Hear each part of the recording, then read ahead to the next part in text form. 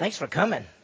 It's great to see you. We're going to have a great time tonight. We have the Lord's Supper, which is going to be so fun. And, of course, Genesis 46, the book of Genesis is so powerful. Go ahead and turn in your Bibles to Genesis 46. We're continuing, of course, our study, and we're in the life of Joseph. If you remember that the book of Genesis has four great people, Abraham, Isaac, Jacob, and Joseph, and that's what we're seeing. It's going to be a happy time because 22 years have passed, and the family is going to be united. Jacob and his sons and their family will come to Egypt to join Joseph and his family, and we call that what a reunion. We can see the nation of Israel. They leave the promised land and come to Egypt. Now, I put this up, and I just wanted to raise this question.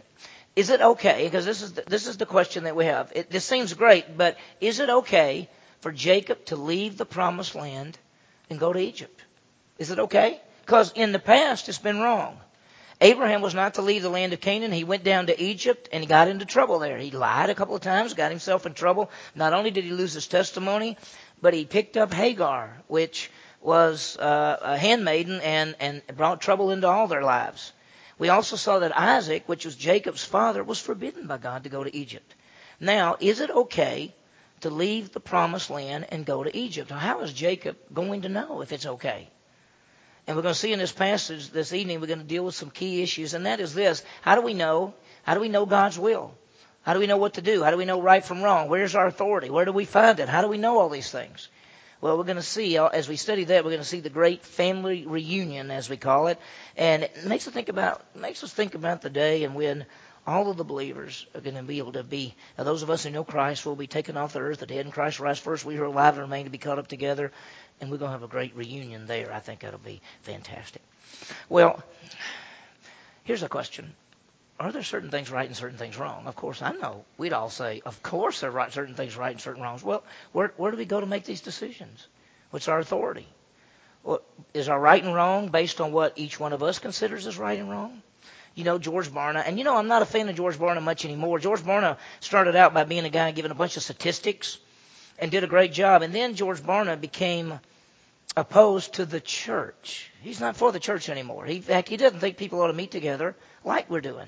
He says he doesn't see that biblically. I say, well, okay, thank you, George. But anyway, he's got some statistics, I think, which are fine. And he did a survey on some questions. And it was a telephone survey. They actually talked to thousands of people.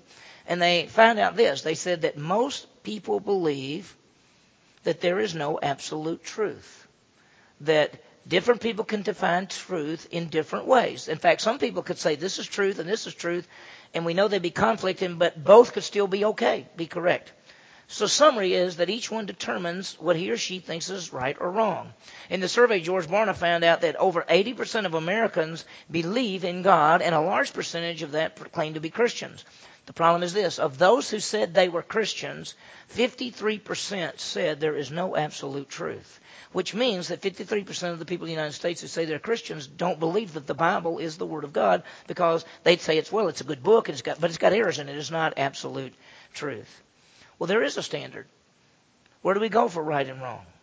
A survey in Leadership magazine came out that the percentage of people who make their moral judgments based on the Bible, they're talking to Christians, it's 16%.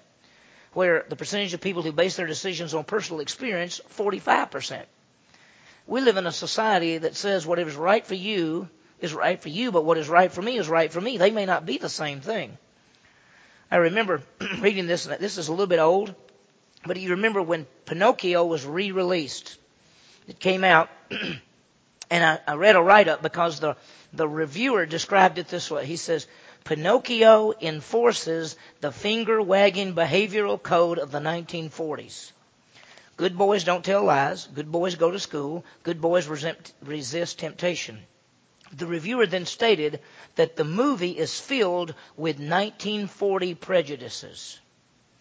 Now realize that honesty, dependability, and self-control were once called virtues, but this reviewer calls them prejudices. What in our society is the source of authority? Where do people go to find right from wrong? Well, you've heard me say many times, I'm so thankful for a church that believes that you go to the Word of God for right and wrong, and that's the authority, and that's what we talked about this morning. It just so happens that the passage this morning in 2 Timothy talked about preaching the Word, and we go back to the Bible. The Bible is our source for right and wrong and where we go and what we do. God has revealed Himself in a written revelation. You know, you can never go wrong as long as you go to the Scripture. You won't. You can't make a mistake as long as you go back to the Scripture and say, this is what the Word of God says. Well, this evening we're going to see that Jacob is going to have to make a decision, because he's told by his family that Joseph is alive and we're supposed to go down to Egypt, and Pharaoh has told us to come to Egypt, and everything's going to be good when we get to Egypt because we don't have any food here, and Joseph's in a big position down there, and so when we get there we'll be taken care of. And we're supposed to go down there and be united. And is that right to go? What are we supposed to do? Joseph had already told his family that he forgives them. In fact, if you remember in Genesis 45, verse 5, he said, you sold me, but God sent me. In 45, verse 8, he said, it was not you who did it, but God. He even told his brothers that even though they meant it for evil and they were trying to do this and they put him into slavery, that God was superseding the whole thing and made sure he got down there to save their lives. Last time Joseph revealed himself to his brothers, and Pharaoh said to Joseph, you go get your family, go get your father, and I'm sending wagons and everything. You'll get down there, get all the people in the wagons, and they come back, and you can move to Egypt, and I'll even let you live in the best land of Egypt. The brothers returned to Jacob, and he thought Joseph, of course, had been dead all these years, and they said, and I'm not sure how they said it, they said, we got a surprise. Joseph's alive, and not only is he alive, he's number 2 on the list. In Egypt, he controls everything, and he's alive. And you remember that in chapter 45, verse basically 26, it said, they told him, saying, Joseph's still alive, and indeed he's ruled over all the land of Egypt. But he, Jacob, was stunned. He didn't believe them. He said, that's not possible. It's just not possible. And they talked to him, and they showed him everything, and he saw the wagons, and he said everything. And so we ended the chapter last time. He said, then Israel said, it's enough. My son Joseph is still alive. I will go and see him before I die. We're going to find out that Jacob is about 130 years old at this time. And how much longer do you think he's going to live? I mean, 130, you're getting on up there pretty good. Well, he's going to live to be 147. So he's going to have 17 years in Egypt with his family. So it's pretty amazing. This evening, Jacob goes to Egypt. The question, is it okay? Is it okay? Let me break down the passage for you. First of all, God instructs Jacob. That's 46 verses 1 through 7. We see God comes to Jacob with information. Then we see in verses 8 through 27 the listing of the families. We'll go through that fairly quickly. That's the listing of the sons. There's just a couple of things I want to highlight as we go through that. And then the reunion. Joseph meets Jacob after all these years. 22 years have passed, basically, and we're going to see the reunion. So it's really powerful. Let's look at as Jacob gets ready to leave Canaan to go down to Egypt. Let's put it this way. He gets ready to leave the promised land. If you remember back that I said that there was a reason that God actually wanted to take his people, his family, because remember we keep saying the nation of Israel, but there's only 70 of them. It's really like a big family is what we got. God wants to take the big family of Israel and remove them from the promised land. And we'd say, well, wait a minute. God gave them the promised land. He promised it to Abraham and he promised to Isaac. He's promised to Jacob. Why should he take them out? And we said there were 2 reasons. One is because of the famine. He's going to take them down to Egypt so they'll survive. If not, they might all die and then there wouldn't be any way to have a Savior. But the second thing, as we said, as long as they were living in the land of Canaan, which is the promised land, they are being influenced by the pagan culture. We saw what happened to Judah. We saw what happened to one of the other brothers. It's getting worse. If they stay there, they may all be pagan looking. This is what's going to happen. So he says, I'm going to remove my people from there. And then when the iniquity of the Amorites is full, I will bring my people back to remove those people from this land. And so it's really powerful. Let's see what happens. Chapter 46, verse 1. So Israel set out with all that he had, and he came to Beersheba and offered sacrifices to the God of his father Isaac. Now he leaves, and of course, notice how the verse calls it Israel, because it's highlighting the fact that this is Jacob's name means deceiver, and then God changed his name from Jacob to Israel, which means Prince of God. And so that's the idea. And when you hear the name Israel, you think more of the people group and the land and the seed and the blessing. And so he highlights it here. Moses does when he writes this. So Israel set out with all that he had. And he came to Beersheba and offered sacrifices to the God of his father Isaac. Now, he sets out and he comes to Beersheba. If you've ever looked at the land of Israel, there's an old saying. They'll say, from Dan to Beersheba. Dan was considered the northernmost point in Israel. Beersheba was considered the southernmost point in Israel. And so if you said Dan to Beersheba, you'd say from the north to the south. And so they're leaving and they're going south, going to Egypt, and they come to the last part of the land. What they'd say is the last city in the land. And they come to Beersheba. Now notice what he does. When he comes to Beersheba, he offers sacrifices to God, to the God of his father Isaac. Now this is a place where his father Isaac had worshiped God and where God had revealed himself to Isaac. There is a memorial there. He stops here to do something. He stops here to worship God. I mean, this is great. He offers sacrifices. That's what he does when he offers sacrifices to the God of his father Isaac. There's a memorial here, and Abraham and Isaac had also worshipped here in the past. The Old Testament, and by the way, there's a memorial here. The Old Testament is full of memorials so that they could remember what God had done for them. Think about it. The tabernacle, the altar, the feast days, all those things were memorials, what God had done. Well, we have a memorial. We talked about it. We have a memorial tonight given to us by Jesus Christ. It's the Lord's Supper. We're going to celebrate a memorial tonight. We're going to remember what Jesus did, how his body was bruised and crushed for us, and how his blood was shed for us so that he could give us eternal life by faith. And so we'll think about that. And that's why Jesus said, do this in remembrance of me, and we'll celebrate that a little bit later on. So as we continue, let's raise the question again. Is it okay for Jacob to leave the promised land? Because God told Abraham, this is your land, Isaac, this is your land, Jacob, this is your land. When Abraham left, God told him not to leave. He went down there. When he got down there, he got himself in trouble, and Isaac was supposed to leave, and now here's Jacob. Is it okay for Jacob to leave the promised land? Most of the time, Egypt is a picture of the world. To go to Egypt is to go to the false religion, to the worships of the world. Should Jacob leave? Well, Joseph and Pharaoh are telling him to come. I mean, it sounds okay.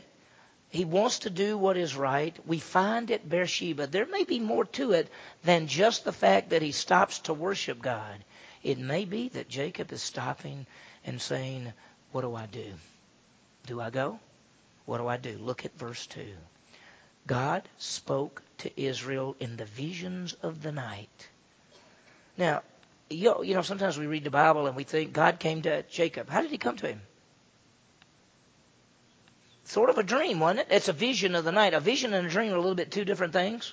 Sometimes the Bible will say he spoke to somebody in a dream. Sometimes it says he spoke to somebody in a vision.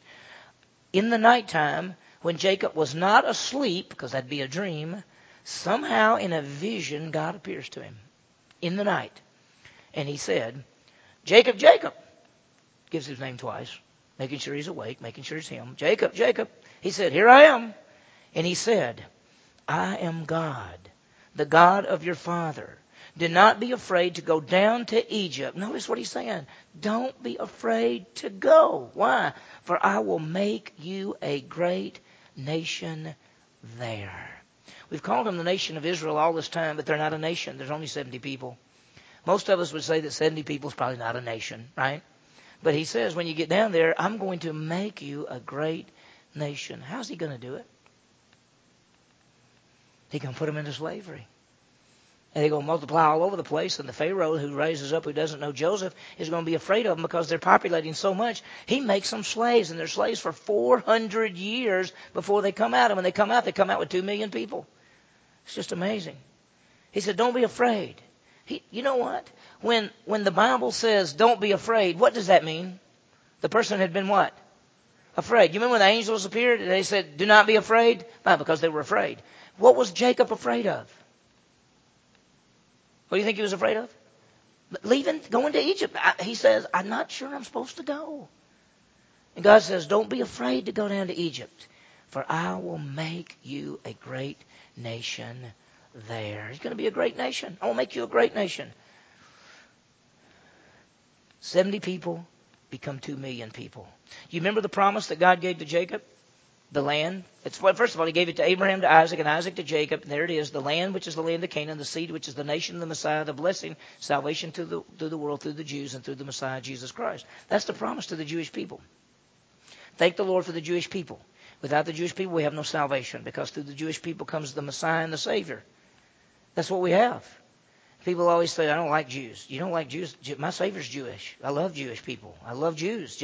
I love that God chose a people group to send a Savior. He gave them a land. He gave them a seed. He gave them the blessing.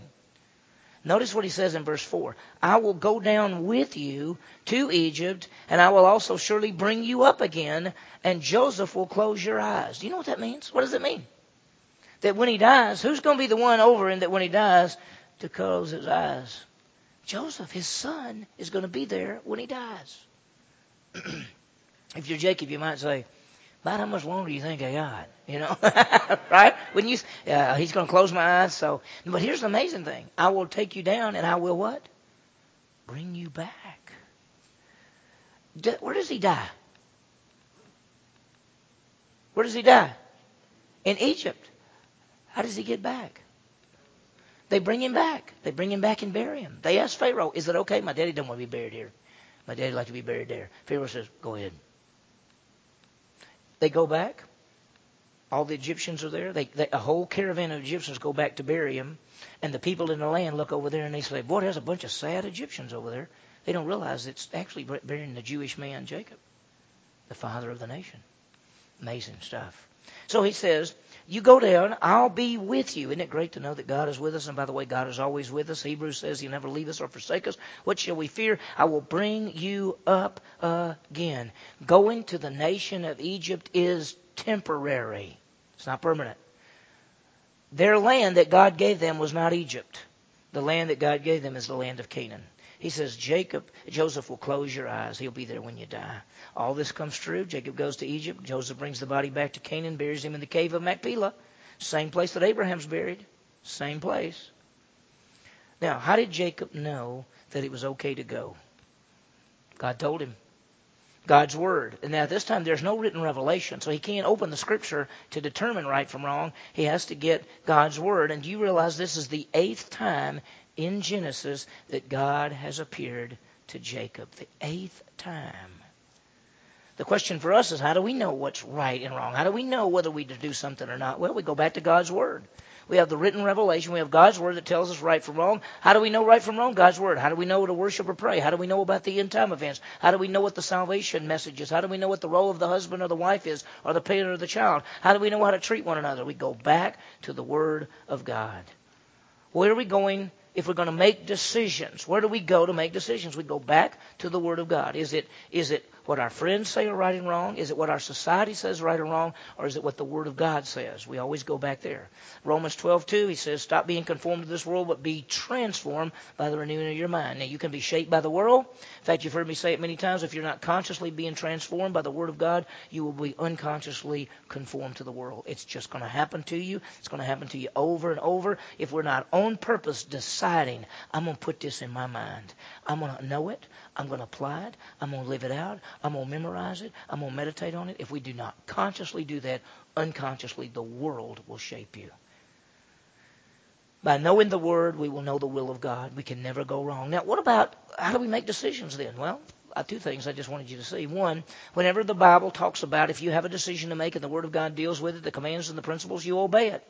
Whenever the Word of God does not give you information, if there's no revelation concerning the decision you make, you have the freedom to make any choice you want to make. I know that's a little bit different than sometimes people teach, but I want you to understand that if the Scripture does not give you written revelation on a decision to make, like where to live and who to marry and what job to take and all those things, you don't have written revelation on that. You have freedom to make wise choices. We'll talk more about that. That's another whole message. Anyway, we did a whole study on that in Sunday school, and I've done college retreats on it, so you can go online and get it if you want to on knowing God's will. It always goes back to the Word of God. Well, how did Jacob know what to do? God came to him and told him what to do. He said, it's okay to go. Go on down there. In fact, go down there. I'll be with you. You'll die down there, and I'll bring you back. So look what happened, verse 5. Then Jacob arose from Beersheba, and the sons of Israel carried their father Jacob and their little ones and their wives in the wagons which Pharaoh had sent to carry him. So they're doing just what they're supposed to do. They're going back in the wagons and everything. And he goes on to say they took their livestock and their property, which they'd acquired in the land of Canaan, and came to Egypt, Jacob and all his descendants with him. Do you know that the Canaanites who had been with them for all these years, you know what the Canaanites said when they left? Boy, I'm glad they left. I thought they'd never leave. Right? Because they've had conflict with them a whole time. And when they come back 400 years later, they're coming back to take over this land. The Jewish people are going to come back, and that's where Joshua comes in. They take Jericho, and after they take Jericho, they go up and fight Ai and those other places. They get the central part, they go to the north, and then they go to the south. They conquer the whole land when they come back the next time. It's going to be a long time from now. It's going to be 400 years. And we'll see what happens. Well, notice it says, Verse 6, they took their livestock and their property, which they had acquired in the land of Canaan. They came to Egypt, Jacob and all his descendants with him, and his sons and his grandsons with him, and his daughters and his granddaughters, and all his descendants he brought with him to Egypt. The entire, what we'd call, nation of Israel, the family of Jacob, the descendants of Israel, have now gone to Egypt. We'd say, well, what about the promised land? Who's in the promised land? The Canaanites are in the promised land. The Canaanites, and there are 7 or 8 different people groups living in that land. The Hittites and the Jebusites and the Ziphites and all those different things, they're all there. One of these days, when he calls it the iniquity of the Amorites, he calls all of them Amorites. God says, when their iniquity is full, I'm going to judge them. I'm going to judge them by bringing my people back and removing them from the land. So it's powerful. Look what he goes on to say in verse 8. Now, these are the names of the sons of Israel, Jacob and his sons who went to Egypt. So he just says, here's what I'm going to do for you. I'm going to list to you the people who went down there. The Bible's so amazing, isn't it? I mean, he's going to list all these people. He's going to give us how many there were. And so we won't go through every little name, but he starts first of all with Reuben. Now, let me remind you of something. That Jacob had 2 wives, right? Who are they? Rachel and Leah. Now, he got Leah first, right? He wanted Rachel. He thought, I'll marry Rachel. He worked 7 years for Rachel, and then the night of the wedding, he wakes up and it's Leah, and he goes, I don't think this is what I had planned for. And so he goes back to Laban and says, I think you tricked me. He said, okay, you work 7 more years, you get this wife, but I'll let you have her now. And so they get her, and then they had 2 handmaidens for each of these women. And so there are really 4 women there. And when Jacob starts having relationships with both Leah and Rachel, Leah starts having babies. Rachel's not having babies, so she says, take my handmaid and have some babies. So he goes into this person, and she says, well, you better take my handmaid and have some babies. And pretty soon, he's having babies with all 4 of these women. And we're going to see that the listing of the children that were through the 4 women. So let's look at it. Here's first. He's going to list them all. He starts with his firstborn, and that's Reuben. So here's Reuben, and then I put the names for you like this. There's Reuben, and then he's listed the sons of Reuben. And we're not going to go over those, but there's like Hanok and Palu and Hezron and Carmi. And then he says, here's the sons of Simeon. And he lists Jemuel and Jamin and Ohad, and he starts listing those names. Then he lists the sons of Levi. And there's Gershon and Kohath and Miri. And then he gives the sons of Judah. And the Judah sons are a little bit famous because and Onan and Shelah and Perez and Zerah, but and Onan died in the land of Canaan. Do you remember anything about and Onan, what it says about them? Why'd they die? Because they were what? They were wicked, remember? We said we don't want to know about what they did, but whatever they did, God, it says God put them to death. So we'll just kind of skip over that part. Let's go on. Then there's the sons of Issachar, and he lists Tola and those guys. And then the sons of Zebulun, and he lists them. And then he says, okay, now these are the sons of Leah. That was the 6 sons. I'm sorry. Yeah, go back if you would. Go back. That's the sons of Leah. And then she bore to Jacob in Padan Aram with his daughter Dinah. All the sons and the daughters, there were 30. Go ahead. There's 33 people through Leah. Now, he's going to go on and says, now the sons of Gad, there's Gad, and he lists them. And then the sons of Asher, I think I've got them right there, lists them. Now, who are these? Well, verse 18, these are the sons of Zilpah, whom Laban gave to his daughter Leah. That's the handmaiden. So Leah had a handmaiden named Zilpah, and so he had some sons and daughters through Leah, but he also had some children and some offsprings through Zilpah, and that total there was 16. So he lists them for us. Then he says, let's go on now. The sons of Jacob's wife, Rachel. Now, she's the famous one that we all know. And everybody says, he's the one. That's the one he loved and everything. And they had 2 sons, Joseph and Benjamin. There they are. Then he goes ahead and said, now to Joseph in the land of Egypt were born 2 sons, Manasseh and Ephraim, who Anessed, the daughter of Poperiah, the priest of On, bore to him. So he bore 2 sons in the land. That's going to be 4 people there, the husband, Joseph and his wife, and the 2 kids. Then he says, the sons of Benjamin, and he lists them. Boy, they were a good number. Bela and Becher and Ashbel and Gera and those guys, they list them. Then he comes back. Now, here are the sons of Rachel that were born to Jacob, and there were 14. Now, she had a handmaid, and here they are. The sons of Dan, they list them, and the sons of Naphtali, list them, and these are the sons of Bilhah. That was the handmaid whom Laban gave to his daughter Rachel, and she bore these to Jacob. There were 7 in all. And so you got 7 there. Now, if you add that total up, you're going to have 70 people. So notice it says, all persons belonging to Jacob who came to Egypt, his direct descendants, not including the ones of Jacob's sons, were 66. 66 who were coming. There were already 4 there. That gives you 70 total. And so it says the sons of Joseph who were born to him in Egypt were 2, and all the persons of the house of Jacob who came to Egypt were 70. So there's 70 people that come. And so you think, here's this land, and there's 70. Here's this people group, and there's only 70 of them. Think about it. Abraham, in the family of Abraham, you say, well, Abraham, there was, at one time we said that Abraham had 316 soldiers that fought in his household. He had a big household, but how many of them were his actual family? Not very many. Remember, he had Isaac and Ishmael. And then Isaac had Jacob and Esau. And then Jacob had the 12, which we just saw listed there, which ends up being about 70 people. So when you get ready to go into the land, go into Egypt, there's 70 people. Now here comes the part which is, I think, my favorite part of this passage, and that's the reunion. And can you imagine being Jacob, and that you thought Joseph had been killed 22 years ago, and then your sons come back to you and say, he's alive. And you just, you go, I don't believe it. And then you say, okay, I do believe it, let's go. And they're waiting to see him. Look at verse 28.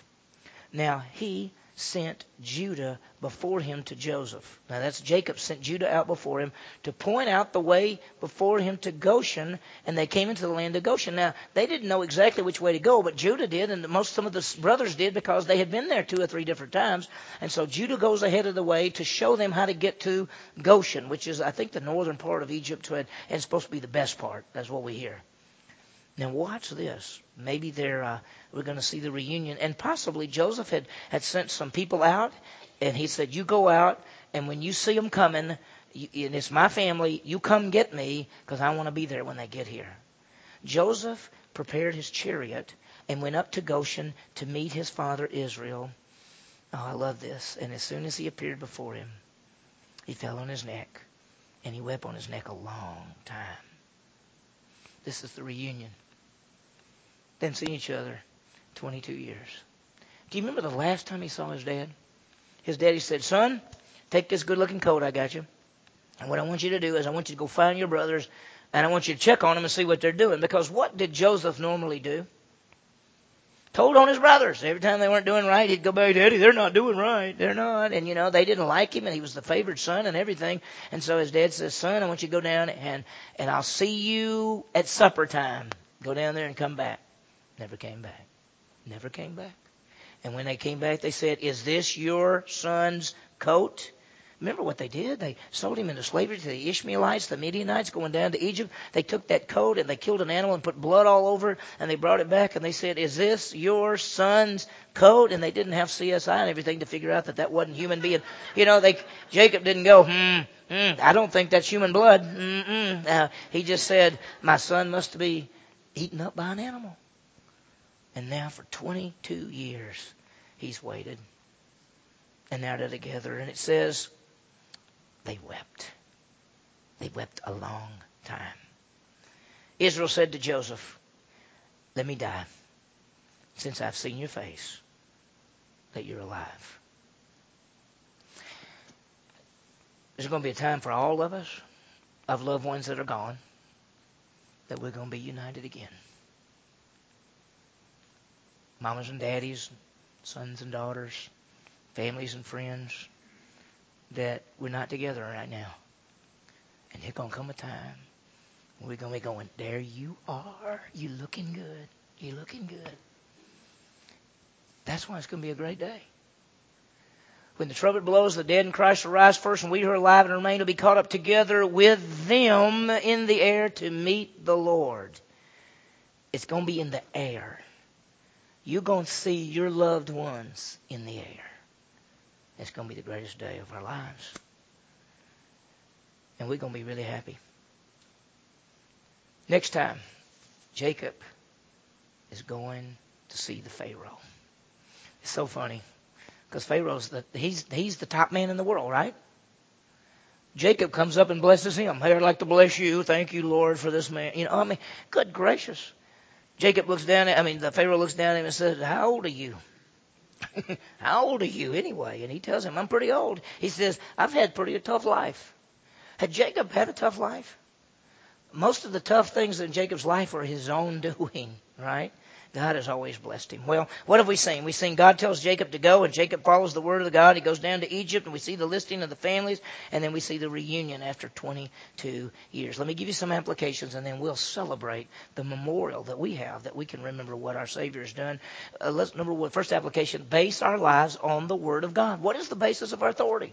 It's the Scripture. It's the authority is the absolute written word of God. You can never go wrong when we go to the Scripture. Billy Graham said this: we've lost sight of the fact that some things are always right and some things are always wrong. We've lost our reference point. We no longer have a moral philosophy to undergird our way of life because we don't go to the Scripture anymore. The Word of God, listen, some people, it's either the Word of God or it's the world. M.R. DeHaan, Dr. DeHaan, who started Radio Bible Class, he said this: we are either leaving our mark on the world or the world is leaving its mark on us. And it's true. You're either being conformed to the world or you're being transformed. You're either touching the world and changing lives, or either the world is changing you. So, what should we do? Well, one of the things we want to do is we want to live in such a way that the world knows who we are, that we're different. Now, listen. Throughout history, Christians say, here's how we're different. We don't dance. We don't go to movies. We don't do this. We don't do this. We don't do this. We don't do this. And the whole world knows everything we're against. They need to know what we're for. We need to stand for Jesus Christ. We need to stand for godliness and the greatest message of all. Because he said, I want you to go out and give good news, not rules. Good news. You have the message of salvation. You have a message that takes a person from hell to heaven. That should be what we're known for. We're known for the good news message. But most people say Christians are known for what they're against. We should be known for the good news message. Wow. So about the Word of God, what do? Well, we know it. We should study it, dig it. That's one of the reasons we do Sunday morning, Sunday night, Wednesday night, CBI, all the good stuff. We need to study the Bible so we can know it, and then we need to live it out. Live it out. In a fallen world, be a light. Remember, he said, be blameless and innocent children of God above reproach in the midst of a crooked and perverse generation in which you shine as lights in this world. That's what we got to be, lights in the world. Are we making a difference? You can't walk the tightrope of the world and be different for Jesus Christ. You can't get close. You can't get close to the world. J. Vernon McGee used to tell the story about the little girl who got into bed, and then she fell out of the bed, and her daddy came in there and said, what happened, baby? She said, I think I got too close to the edge and fell out. Well, sometimes we try to get too close to the world. We try to see just how close. I've had people ask me, well, what can I do? Like, what's the worst I can do to get right to the edge? So the truth is, don't get right to the edge. Don't get right to the edge. Second thing, and this is my favorite, praise God, there's a time of reunion coming. Grace and mercy. He's going to unite us with our loved ones who have died in Christ. And what a great reunion that will be. May we live our lives based on the Word of God as we look forward to our reunion with Jesus Christ and with our loved ones. Well, we're going to pray, and then we're going to have the Lord's Supper. So let's pray. Heavenly Father, thank you for your Word and how perfect it is, and we just thank you for the great truth there. Lord, when we think about this passage and we realize that your Word is always true and always right and always accurate, and so may we base our lives on your Word. May we live that way. Lord, we know that there are things that are right and wrong, and we live our lives based on your Scripture, and we want to stand for you in a fallen world, but we want to stand in such a way that we're known for the good news proclaimers, the people with the good message, the people with the good news message. Lord, we also realize that one day we'll be together with our loved ones who know Christ, and we know Christ, and one day we'll be together again, and we look forward to that. Lord, we thank you for the memorial that you've given to us, and that memorial is the Lord's Supper. And so, Lord, as we partake of that, we praise your name, and we glorify our Savior, Jesus Christ. For it's in his name we pray.